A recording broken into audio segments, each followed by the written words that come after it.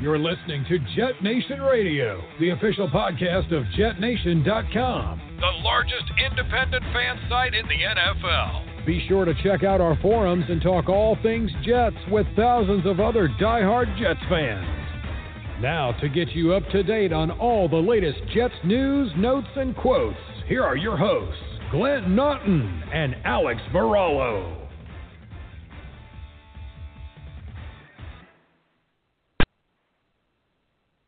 Good evening, Jet Nation Radio.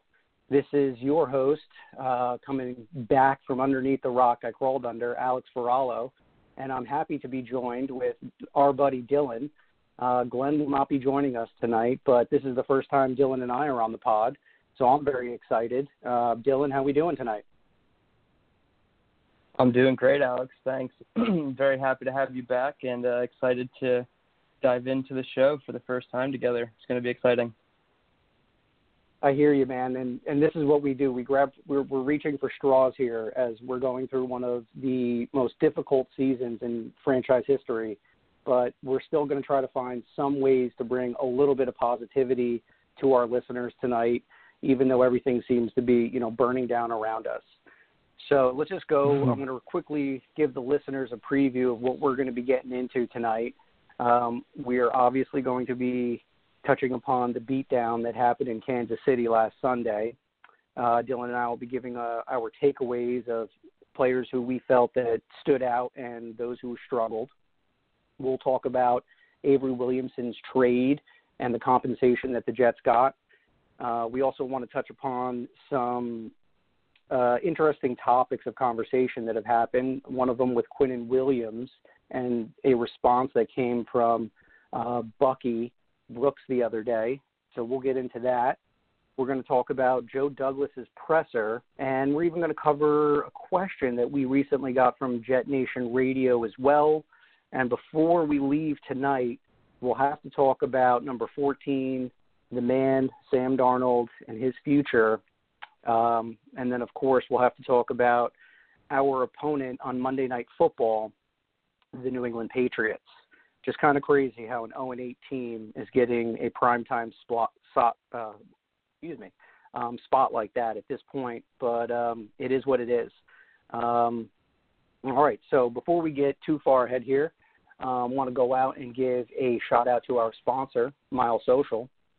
If you're looking to get your company, a bigger, view on social media, as far as advertising, web design, management, and search engine optimization, Mile Social is your go-to plan here. You can following them at milesocial.com, milesocial.com. And before we go ahead and jump into our conversations here, if any listeners out there want to call into the show tonight and interact with Dylan and I, please give us a call at 646-716-4697. Again, that is 646-716-4697. I also tweeted that, so if you guys are following us on Twitter, I tweeted that link to the show and to the call-in as well. Okay, so let's get right into it, Dylan. I'd like to start with the injuries that we've been going through on the team. The Jets haven't officially posted this week's situation, as you and I discussed before we got on air tonight. But let's just go ahead, and I'm going to throw it over to you. Why don't you give us a little bit of a glimpse of what's going on with some of the, more focal players on the team? Okay, so first off, coming out of the post-game press conference, the biggest two names I came away with that Gase spoke about were Quinnen Williams. He said he had a hamstring issue midway through the game. Of course, in Jet fashion, he ended up coming back out onto the field and finishing the game. So I believe they'll just monitor him throughout the week. We do have an extra day playing on Monday night. So we'll just monitor him as the injury reports come in. And then the other big one was, of course, Sam Darnold. He was injured on a third down run. He got smashed in between two defenders and hurt his right shoulder again. I believe he took MRIs or is taking MRIs, so I'm sure that'll be the focal point of tomorrow's press conference with Coach Gase. So we're just going to monitor those two big injuries there. Hopefully we'll get Jamison Crowder back from his groin injury. Excuse me. Again, I believe was another injury with his groin. That was one to monitor, but the way Castillo's playing, who knows? I believe that's it for the injuries. As far as I can think. Those would be, those are the big ones right there. The players that, that we were expecting to, contribute to the offensive production. I believe Brashard Perriman is also under the concussion protocol. Obviously, more news will come out tomorrow on that. So that's another player that, clearly Joe Douglas, was anticipating to get similar production out of him like we had with Robbie Anderson. Clearly, that hasn't come to fruition. And the O-line is a little banged up as well. Beckton is playing through, his shoulder issues, but, clearly from what we've seen from last week, the way he was manhandling some guys on the defensive line, hopefully, his that's behind him at this point. We know that Andrews and Alex Lewis and McGovern are also a little banged up at this time. So the Jets are not as injured as they were about a month ago. A few players are starting to come back. But, like all teams, they're just working through adversity. So let's go right into the recap of the beatdown in Kansas City. My perspective on this here, just looking at, the good and the bad here, I was a little shocked to see how well the offense had moved the ball in the first half. We didn't punt the ball until the second half. I believe our first offensive series in the second half. So the Jets were moving the ball. They were ending with scores, just not touchdowns. And Sergio Castillo seemed to be on fire up until that last blocked field goal to end the half, which I thought they were going to take to the house, but luckily they didn't. Another Braden Mann touchdown-saving tackle. Yeah, that's interesting. He's making quite a little highlight reel of tackles for himself. Mm-hmm. And, it's kind of funny that, this is what we have to look forward to is our punter, blasting moon rocks, 50, 60 yards and taking guys down with style too. So, definitely a good pick for Joe Douglas. Absolutely. But, besides the fact that, the Jets stalled out a few times in the first half, they did look to be a little bit more in rhythm in the first half of the game. What was your perspective on that, Dylan? So I think overall the 4 quarters of first half play we've seen under Dowell Loggains, so the first half against Buffalo and the first half against Kansas City are night and day compared to anything you've seen the Jets put on the field from this point. It necessarily hasn't resulted in the touchdowns and the total points that we would like. You alluded to it with the Castillo 3 field goals and the blocked field goal as well. We would like to turn those into touchdowns, but I think overall Gase probably should not retake the play calling duties from Dowell, and I think that Loggains has turned the needle a little bit in the right direction for the offense. You want to see it finish out games, come out of the half, and really make the adjustments and the adjustments to the adjustments that the other team will make as well. So overall, you have to be impressed with it. Not enough to get us out of the basement like we'd like, but again, we're clutching at straws here at week 8 going into week 9. So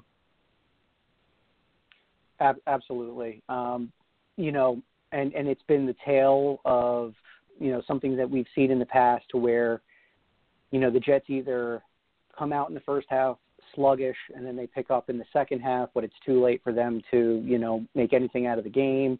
And then we see the team that comes out looking good in the first half and then they look abysmal in the second half. Mainly a couple weeks ago when they had that 4 yards of production in the second half, which just seems quite impossible to do. But, we got to forge forward here. It's actually good that you brought up the fast start, slow start. Sorry. I was watching NFL Network, and the Patriots-Bills rerun was on, and a graphic came up that in the first quarter, the Patriots are dead last in offensive touchdowns, yards per game in the first quarter, and I think it was total points. So if the Jets can come out hot like we have in the last two games, I think there's a chance to really come out and establish a lead. I mean, we had a lead on Buffalo, gave it up, of course, but if we can come out to maybe 7, 10, 14-point lead against New England, who knows what can happen on Sunday. So I'm glad you brought up the fast and slow start. Yes, absolutely. That's going to be critical. We've been so focused on our own team and the horrificness that we've been seeing that I don't know if, people have been paying attention to the 2-5 Patriots. But, we'll save all that for the back end of the show here. But yeah, at this point, any given Sunday, maybe any given Monday, maybe this team, surprises us. And I know for the Tankathon, people don't want to hear that. But at the end of the day, right. I want to see some sort of progress somewhere. I want to see the Jets try to develop some sort of an identity, whether it be, a new running style team with the young guy, P. Reiner. We're going to be a team that takes shots down the field with our playmaker in Denzel Mims. The Jets have to establish something going into the 2021 season rather than, people like us trying to speculate glimpses of hope that fizzle out. But I want to do some takeaways here from the Kansas City game.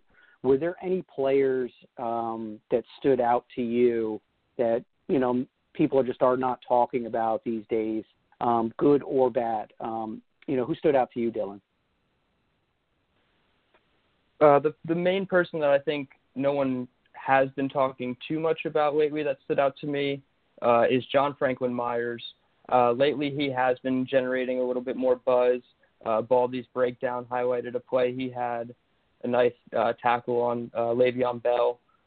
So, I mean, I've been really impressed with this guy. I said it last week on the show that he comes from a team that was loaded with talent around him with Aaron Donald and Ndamukong Suh, Michael Brockers. So this is a guy who has all the tools to be anything Greg Williams asked him to be, really. You've seen him stand up on the edge. You've seen him down in the dirt next to Quinnen. And, I mean, run, pass. I think he's a 3-down lineman for this team going forward. So I'm really impressed with him. Offensively, other than Mekhi Becton throwing people all over the field, it's hard to really get a great positive out of it. But, I mean, Becton alone has to make you smile as a Jets fan. But on the negative side, I think Avery Williamson, I know we just traded him, but last week against the Chiefs, he did not look good. Kind of the theme of the season, just let up a play underneath. Sure, his tackles look great every week, making 8-10 tackles a game, but that's because he's letting the guy catch it in front of him every single time. So he was a big negative that I took away from this game. I'm not sure if you had any other negatives or positives to add to that, but I thought Avery was a negative for sure. Definitely. For me, obviously Mekhi Becton is just a human highlight reel these days. It seems like he's really, really ahead of his rookie class at this point in time as far as, playing consistent and not looking like a rookie who's inexperienced. To quote the statistician wizard, Michael Mania, Becton and George Fant, who's another guy that I don't think gets talked about enough, combined for 2 pressures over, 68 snaps, protection snaps, that is. And that was 7th best among tackle duos last week. So, there's some good play coming off the offensive line here. Not everything's a disaster. Like you and I were talking about off air, it really seems that the guard positions right now are where we seem to be struggling the most. McGovern, I think, is a little bit, is feeling the detrimental, trickle effect of the play around him because Alex Lewis was a backup that was promoted to starter.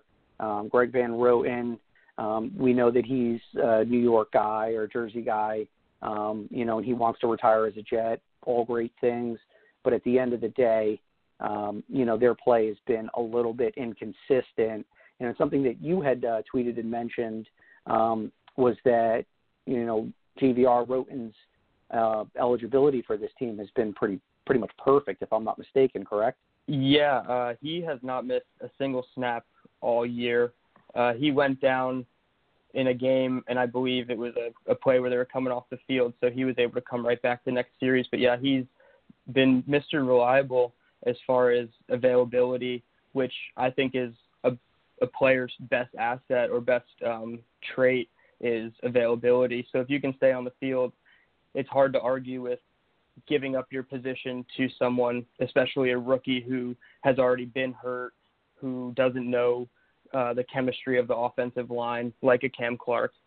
So, I mean, we'll see going forward, but from the production standpoint, the guards do not look good. Yep, for sure. And just to quickly, mention a couple players that stood out to me, obviously Denzel Mims.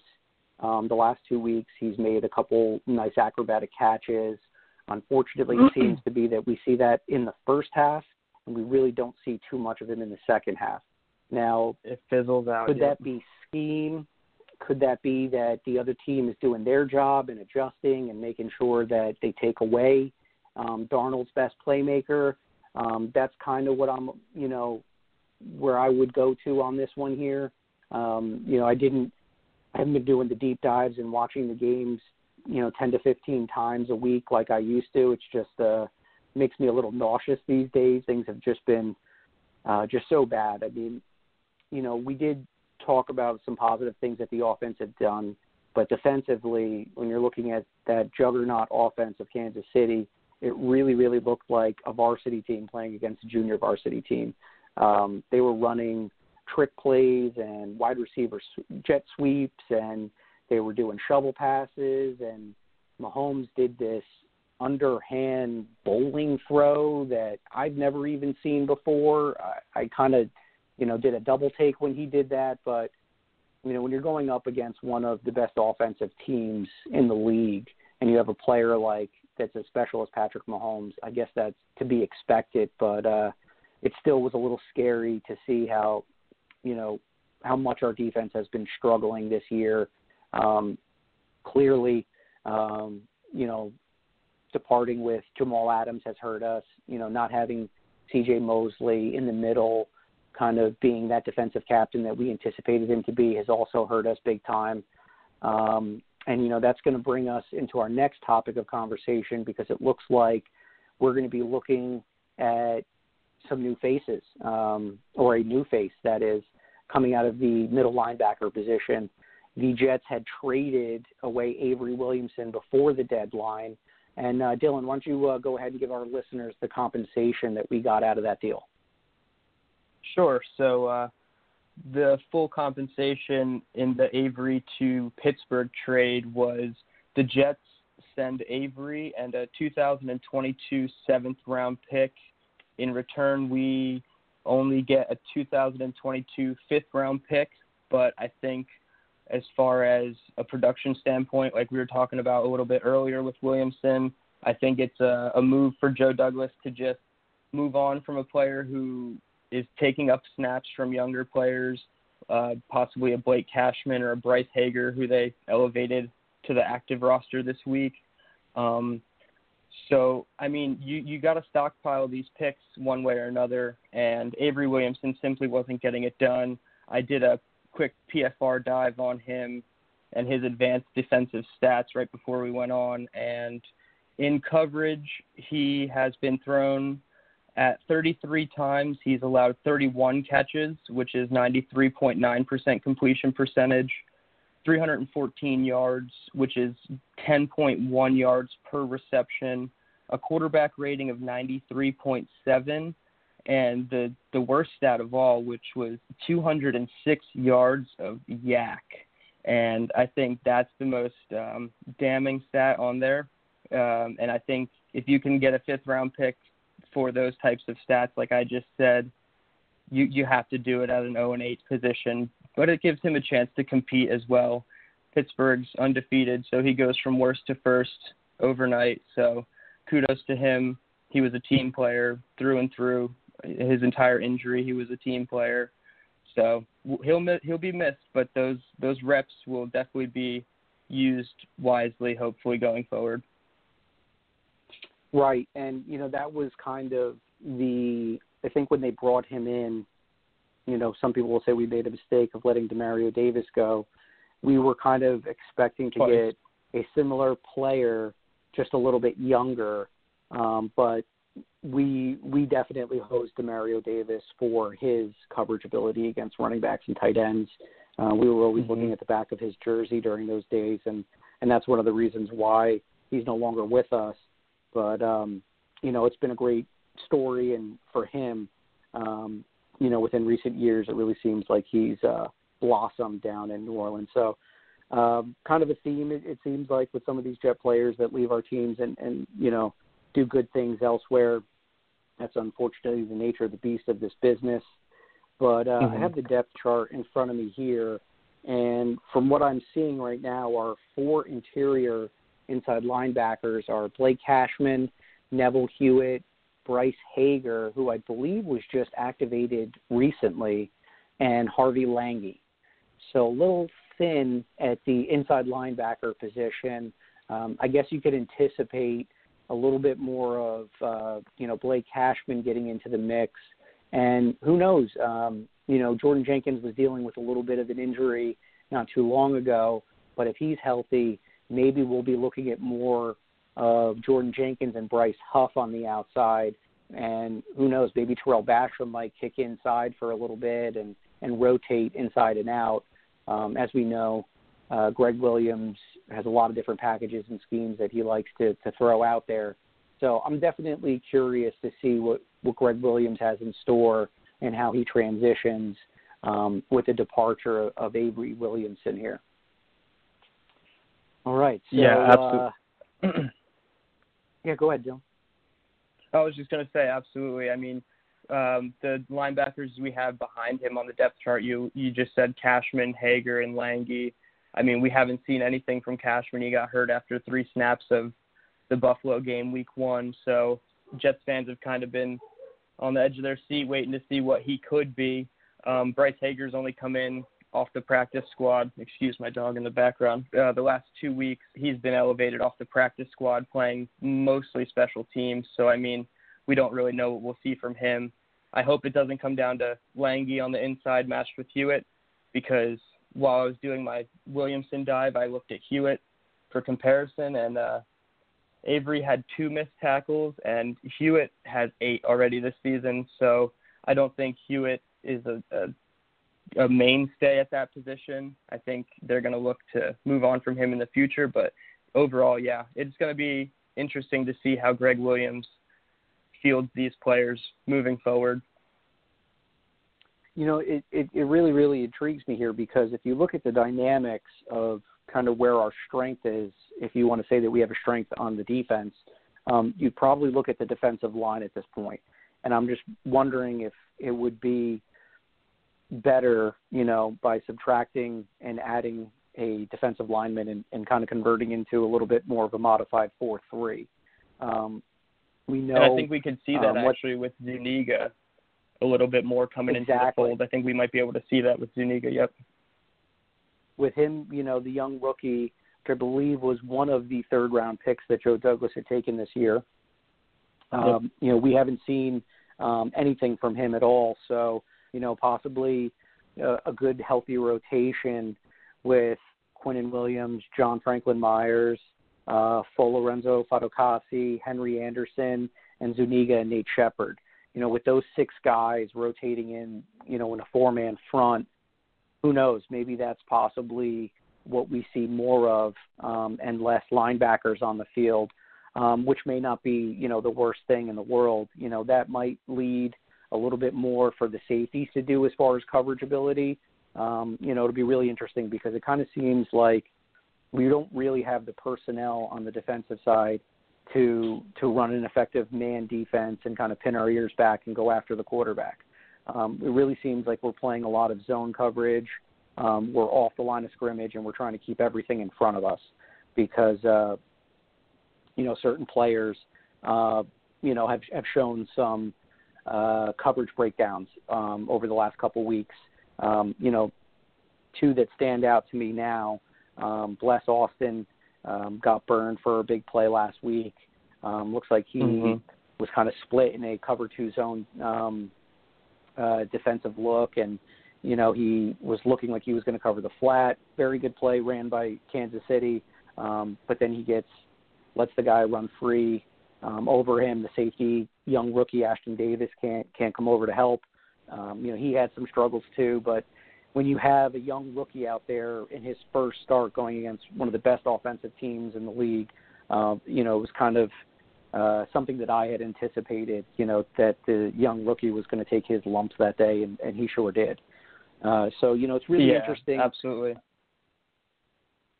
Yeah, because at this point, like Joe Douglas had said, with the roster, seems like, we've departed from, some big name guys, Lev Bell, Steve McClendon, Avery Williamson, Jordan Willis. Now we should start seeing a little bit more of the youth movement going forward. We're 0-8. What's the point of giving a veteran, let's say like Henry Anderson, who's going to be on the last year of his contract next year, more snaps than, let's say, a healthy Zuniga?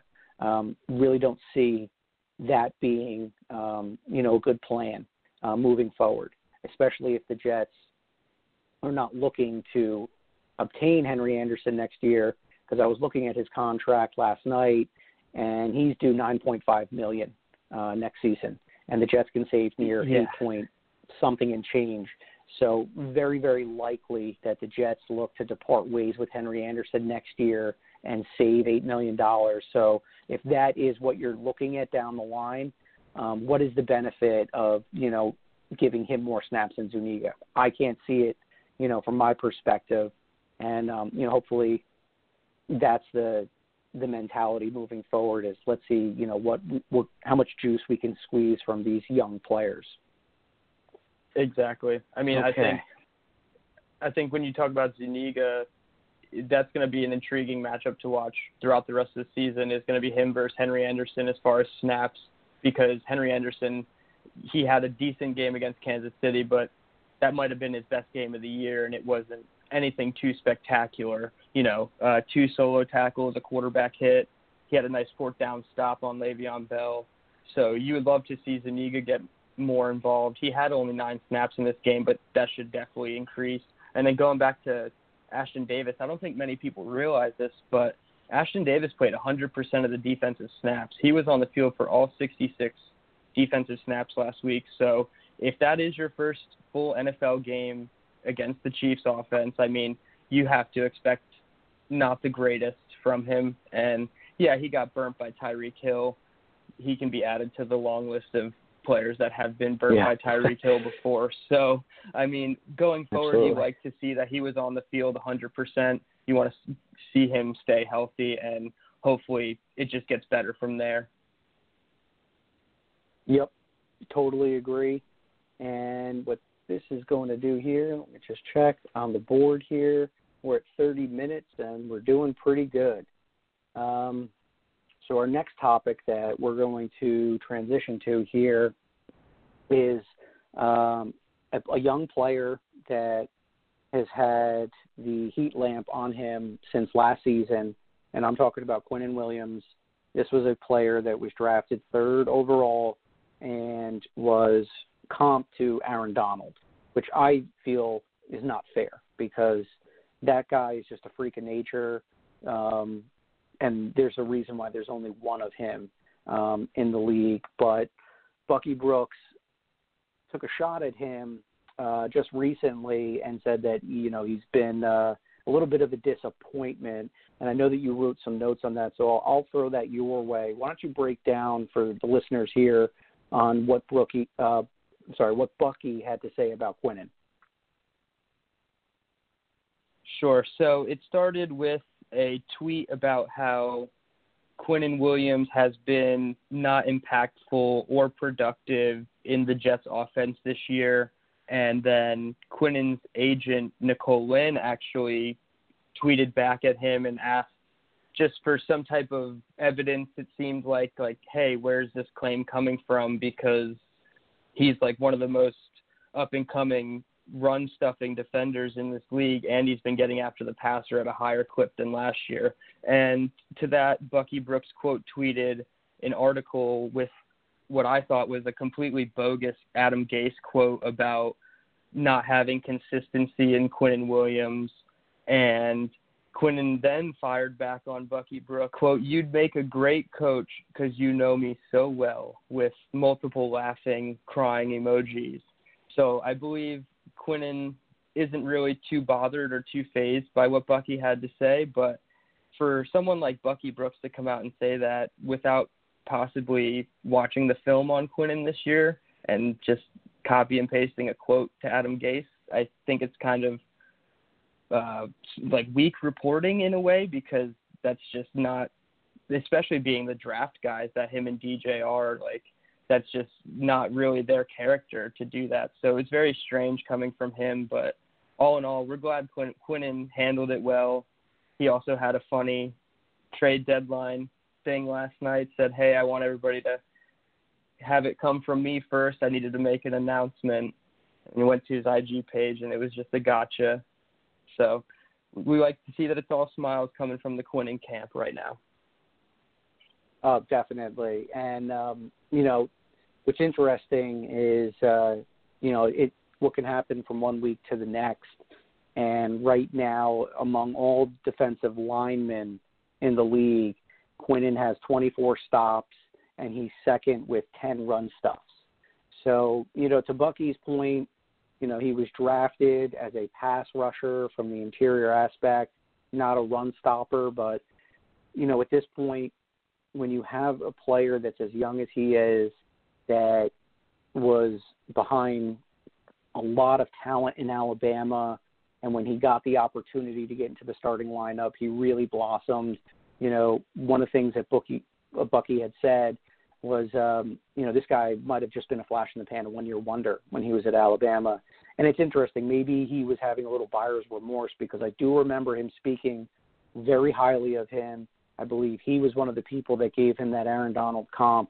So maybe he was just feeling a little bitter that this guy hasn't had, a 20-sack season in, a year and a half of play yet, which is just absurd to expect a player of that position to do that kind of, put up those kind of numbers, especially where he's, allocated.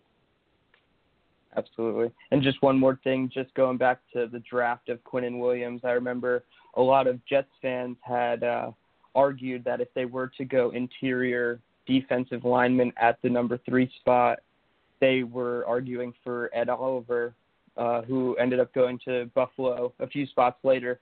And I'm just looking at PFF grades right now, which just to get a ballpark for the discussion. And Quinnen right now is graded at a total grade of 71.8, which is 31st interior lineman, so not the greatest. But then you look down at Oliver, and he's 108th, and his grade is 45.4. So 25-point tick in Quinnen Williams' favor there. So I think the Jets made the right choice, and just hold on a little bit. He'll come in and blossom soon. Yep, and, here's the thing, is that the Jets have not done a great job, shocking hot take here, prioritizing the edge position and making sure that they have somebody that can be a viable threat on passing situations. Once they finally address that particular need on this team, you will see more of an uptick in hurries, pressures, hits, and sacks from everybody, as far as I'm concerned. Because once you find the guy that offensive linemen and quarterbacks are going to have to say, and, you know, make adjustments and say, all right, this guy's coming, you know, move the running back over to help out and put a little chip block on that guy. That's going to open up lanes for other players. And, you know, we can already starting to see some flashes from Quinnen. He had that one play where it almost looked like he jumped off sides. He was in the backfield so fast. And that's the reason why the Jets got him, is because he has this burst off the line of scrimmage. And when he gets, you know, good leverage, inside leverage on, you know, the offensive lineman, you know, the only way to stop him is to hold him and get a penalty.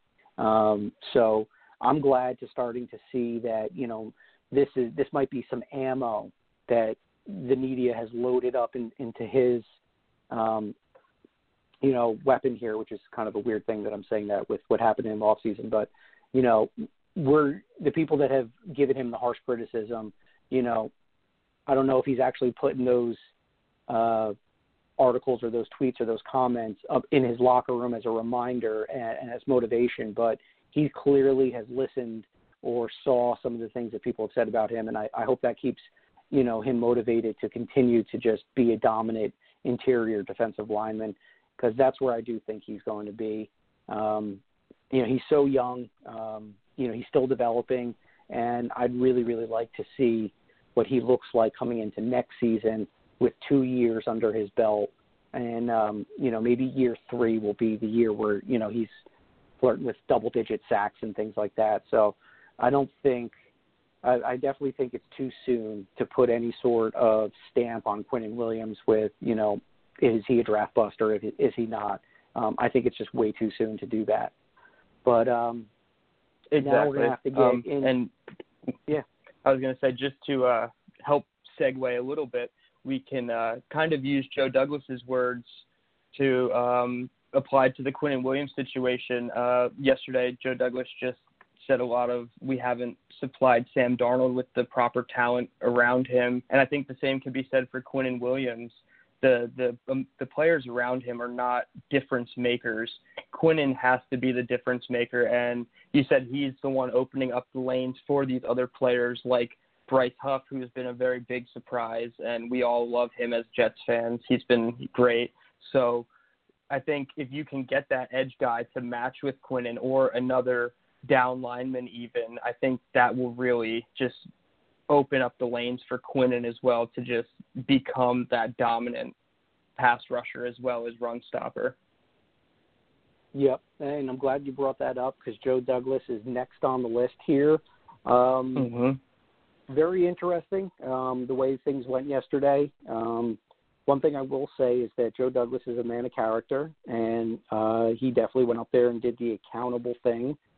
He took a lot of ownership for the failures that happened this year.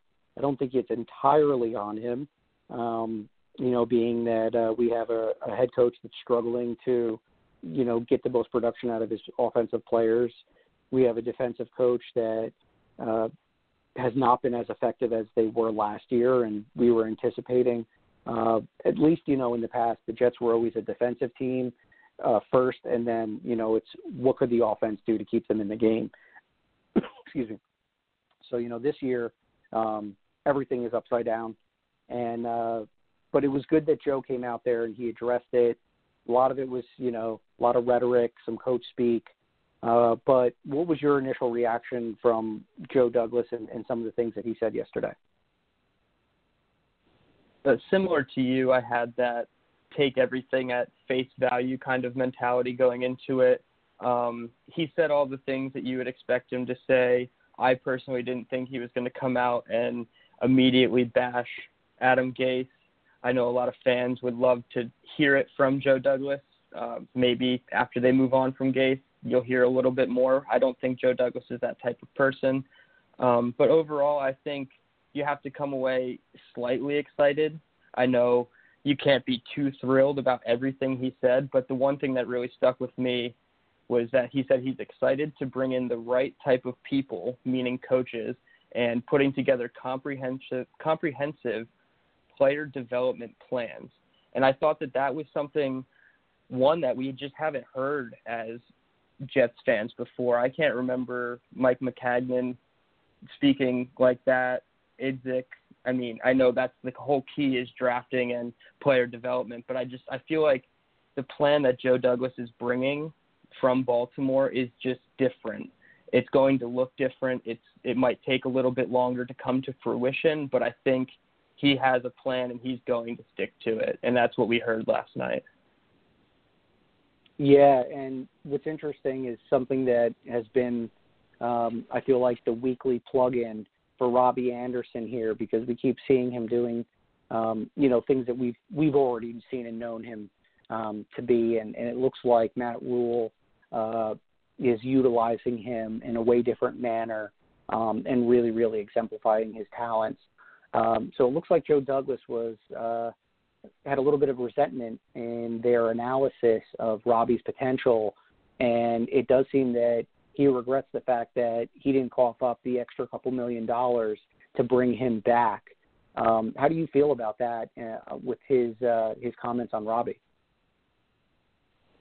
Yeah, I think those comments, they were very strong comments, and I feel like if you watch the video of it, you kind of saw in Joe Douglas's face a little bit of sadness when he was actually speaking about it.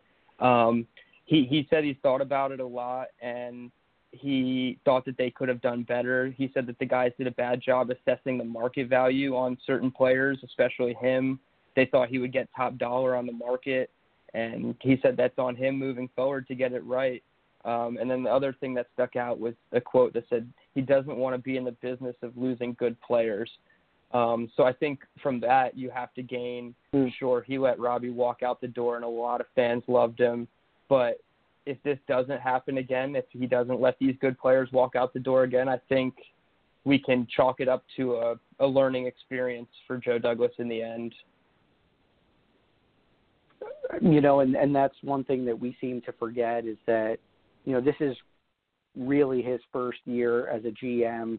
He came into the situation last year at the end of training camp, and, he made a couple moves here and there that, pinpoint and critique if we wanted to, but at the end of the day, he was absorbing a 4-12 team with a very young and experienced quarterback, and, a city that is so demanding and so impatient. I think, we often forget that when you're coming in and you're trying to build something new, and it, right now the foundation is, all but, ripped up at this point. And now it's going to be him building his own, team.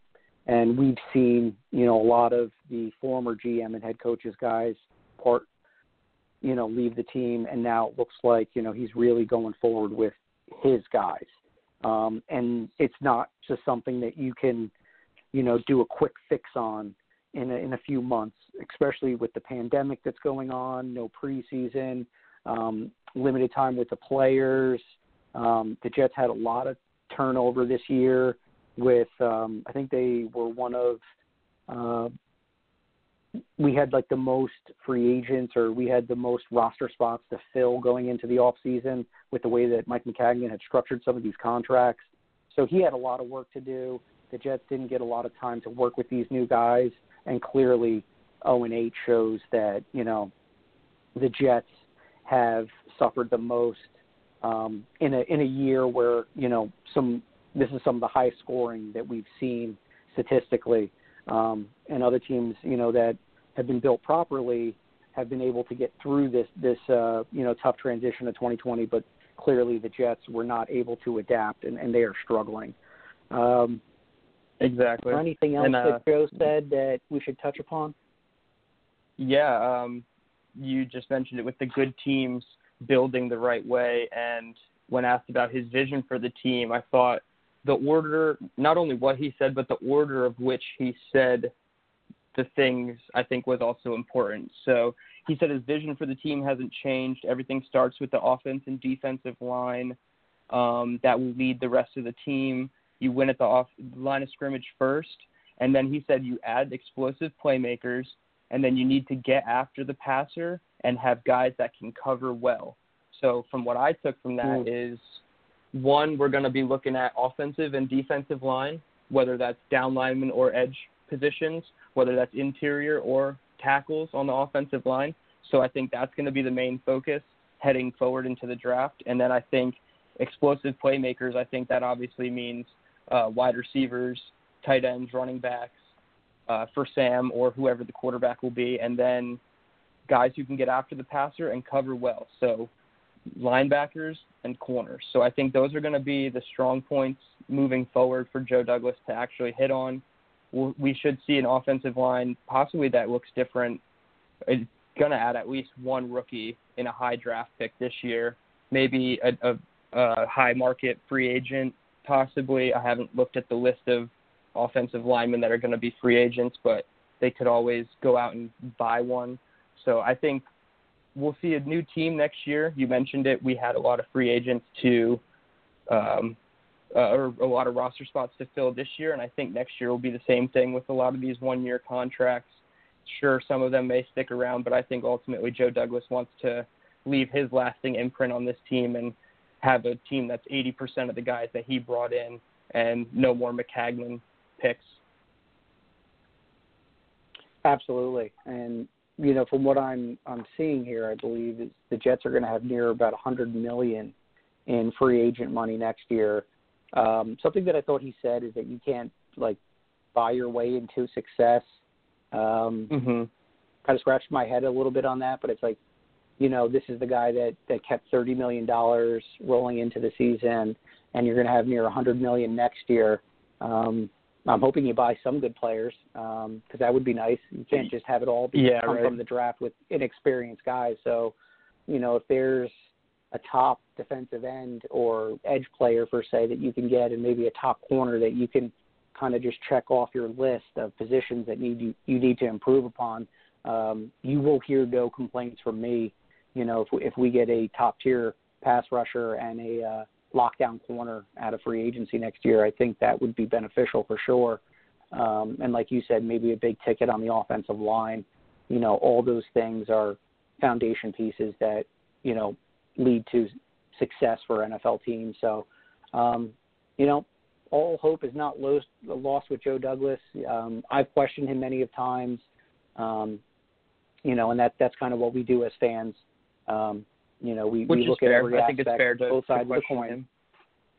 Absolutely. You know, there's a lot of people that, you know, seem to get a little sensitive when you critique Joe Douglas or Sam Darnold, but, you know, at this point, we just shoot it straight. That's what I do. I call it how I see it. Yep. You know, not everybody likes what you have to say sometimes, but that's reality. You Can't know, hard truth cut both ways. Right? That's it, you know.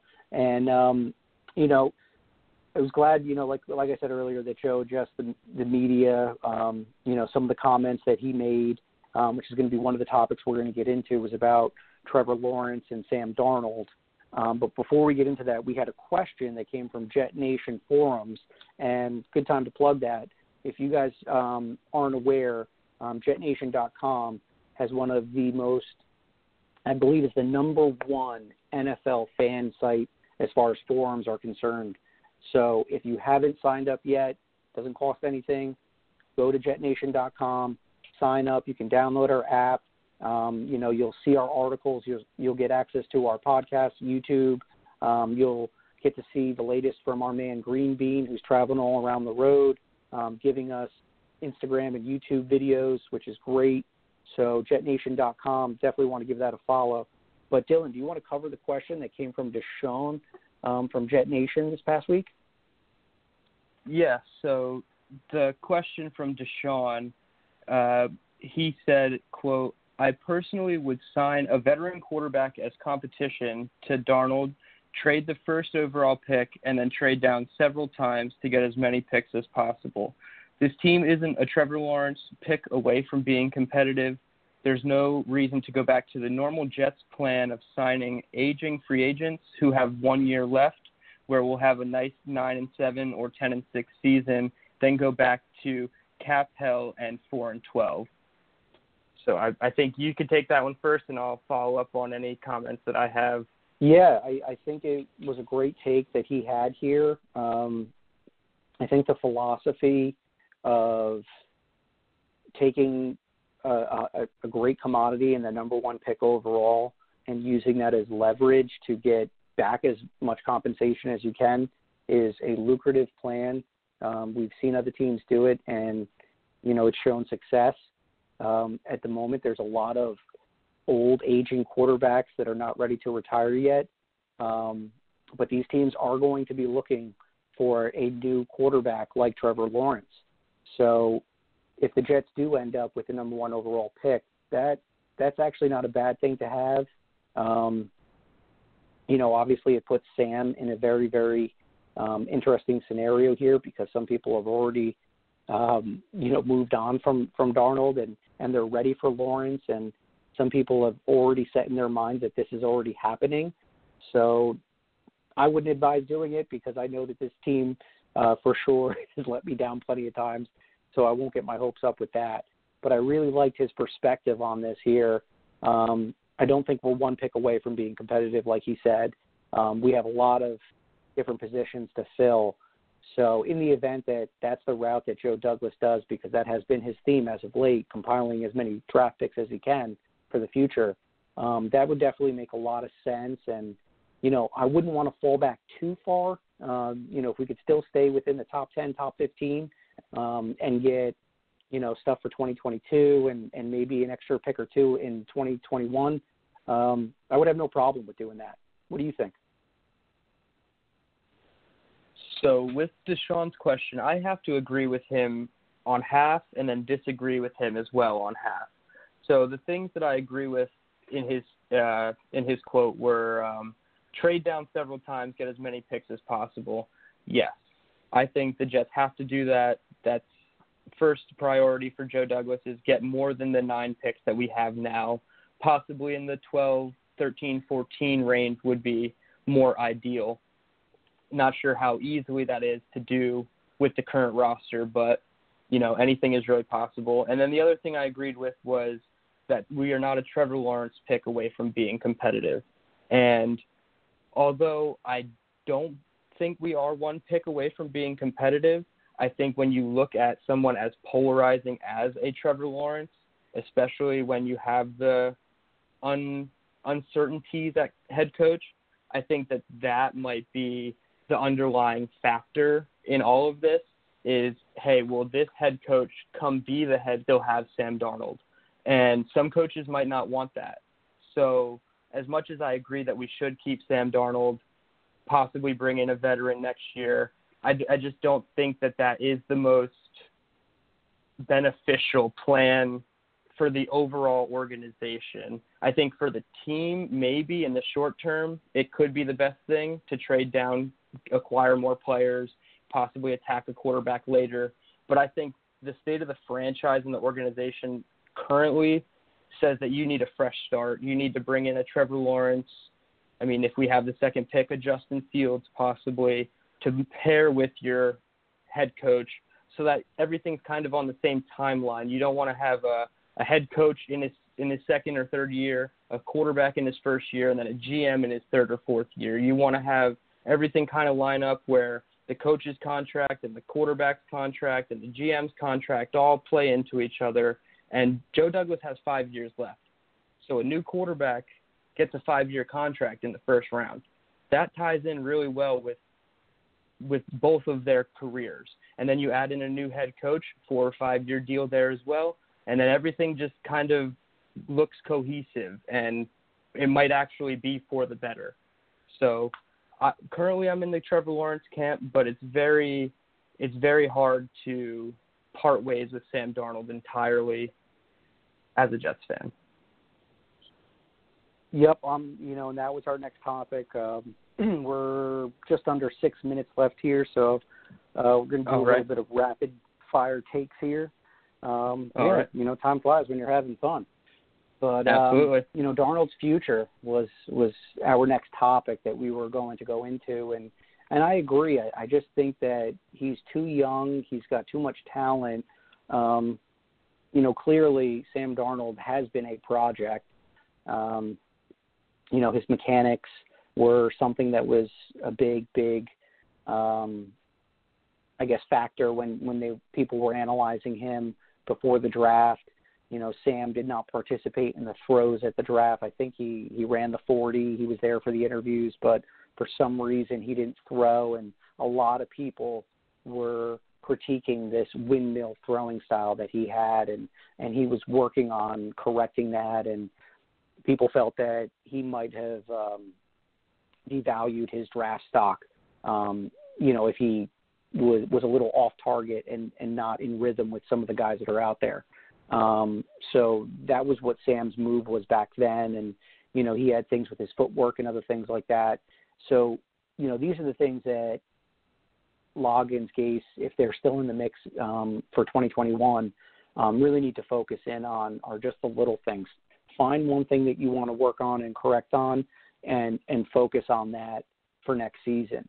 And at some point you're going to have to keep, stacking your, what you want Sam to improve upon, mechanics and footwork. Once you start getting some better results from there, you're going to see, more accuracy coming from him. And then what they really need to do is, and people think that this is a bad thing, being a game manager, being able to, read the defense and make adjustments and make audibles and kind of change the play or, even call timeout when you know that the play is not going to work and the box is stacked against you. Hopefully those are the things that Darnold can improve upon.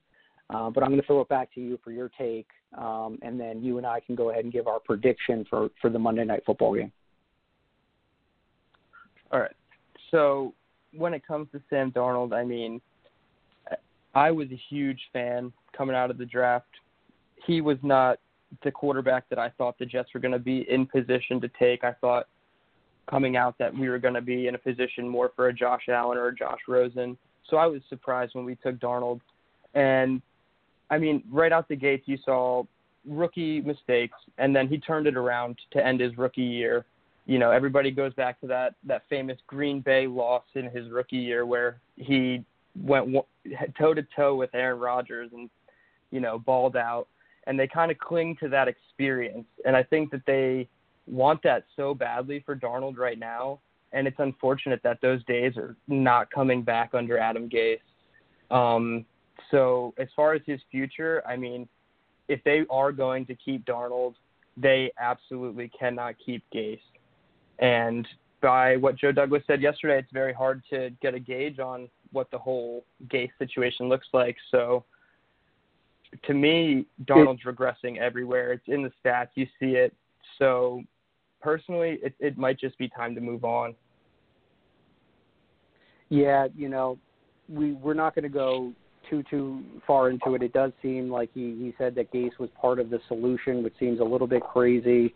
But we really don't know. At the end of the day, we know the Johnsons have a lot of control on what's going to happen here, and that's something that we will be discussing in future episodes on whether or not if Joe Douglas and the Johnsons will be retaining Gase into 2021. We got to save some juice for future shows here. We're at the 90-second mark here, so let's do a quick fire here. I think the Jets are going to have their best offensive performance of the season coming up against New England, who's been struggling a lot. I do feel that we're going to fall short, but I'm going to go with a 20-21 or 20-17 outcome here, and it's going to be a little bit closer than you think. What do you think, Dylan? Absolutely. I agree 100%. I wrote down 23-21. Not quite sure how the Jets are going to obtain those 21 points, but I think this will be the best offensive game you see from them this year. That's my prediction. Yeah, we got 40 seconds here. So, Dylan, this has been a lot of fun, man. I can't wait to do this again with you. Hopefully the Jets can figure out a way to contain Cam Newton. We know the New England Patriots are banged up as well. At 2-5, things are not going well. I can't imagine what it's like for them after the Brady era. It's got to stink. To see them struggling, it's been so great. Yeah, and like we said with the fast starts earlier, that's probably going to be the main focal point. If Loggains can come out and get these offensive players firing, we get Denzel Mims firing, Michael Pirine going, I think we can jump out to an early lead and actually steal this game from the New England Patriots, and I think that's a very fitting way 2020 to go. Absolutely. I think we're out of time here, but Dylan, like I said, it's been awesome, and can't wait to do this again. Everyone, be safe, and we will see you again for another episode of JetNation Radio. Have a good one, folks. Thanks for listening. Be sure to follow us on Twitter at JetNation Radio. Glenn is at AceFan23, and Alex is at NYJetsLife24. Until next time, go Jets!